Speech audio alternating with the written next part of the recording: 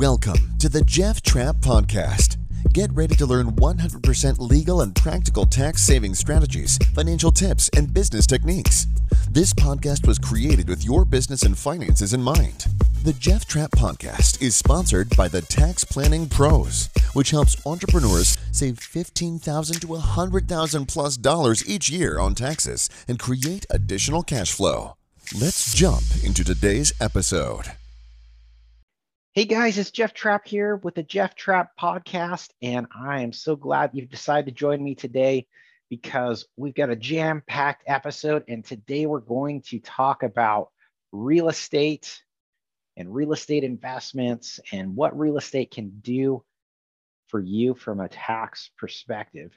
You know, I love real estate. I love working with real estate investors, developers, brokers, agents, and just anyone who's invested in real estate because it just makes taxes and tax planning so much more fun. You know, I've got clients that have, apartment buildings, they've got storage units, commercial buildings, RV parks, campgrounds, condos on the beach, single family rentals, you name it, my clients have it. They've got land, and it's so much fun to talk to them about real estate and what they're doing with their properties, whether they're selling, buying, flipping, renting them out. And the question that I get all the time is, hey, Jeff, is real estate a great investment? And what I think they're meaning to ask me is, hey, Jeff, if I buy real estate, can I write that off on my taxes? They're looking for a tax deduction. We all know real estate's a great investment. I mean, if you look at the last 30 years, and you can go ahead and Google this, but real estate's performed about 18% a year, year over year return. And so it's a very, very good investment. Whereas like the S&P 500 over a 30-year period has done about 12%. Still very, very, very good. Not as good as real estate. And, you probably need to kind of know what you're doing or work with somebody in terms of the investment side of that to get those types of returns. But what I think my clients are asking me is, hey, is real estate a great tax write-off? And yes, it can be a very, very lucrative tax write-off because you collect all this real estate income, right? But then you get to write off all of these things against it, like your mortgage interest, your real estate taxes, property management fees, cleaning fees, repairs, maintenance, and the big thing, right? Depreciation.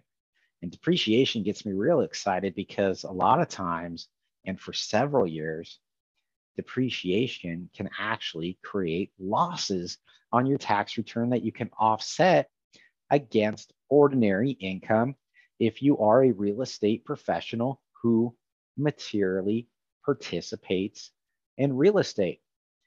Now, that's where it becomes tough, right? Because I have, clients that make a very, very decent wage, but they're not full-time in real estate. So it doesn't allow them to take advantage of those losses. And what does full-time and materially participating in real estate mean? It means you have to work at least 750 hours in real property trades or businesses throughout the year, or you participate in a single activity for 500 plus hours per year.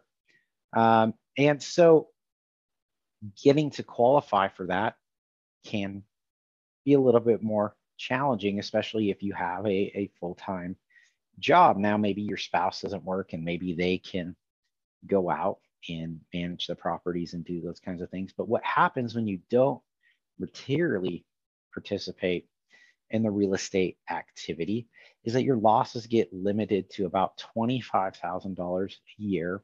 And then they phase out from 100,000 adjusted gross income to 150,000 adjusted gross income. So most of my clients have all of these suspended passive losses if they're not able to materially participate. So the goal would be to figure out a way to materially participate in the business. And when you're able to materially participate in the real estate activity, and we go through a checklist and determine if you qualify or perhaps a spouse qualifies, and we go through that checklist with you and we try to figure that out, then you could take advantage of the larger losses.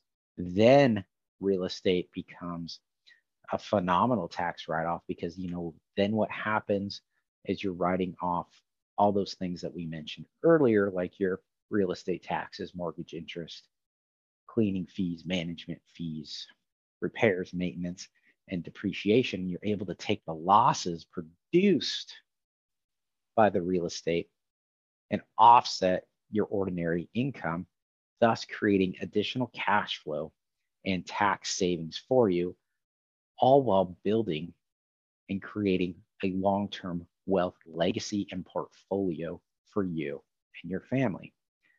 So I highly encourage you, if you're wanting to get into the real estate game, or maybe you're already in it, but maybe you've been taking passive losses, and maybe there's a way we can figure out for you to qualify as materially participating, so you can make those losses active and offset ordinary income. I highly encourage you to speak, with the Tax Planning Pros team or your tax professional regarding that, because real estate can be a great tool when it comes to your taxes, and also if you're savvy enough to be a great tool for your investments.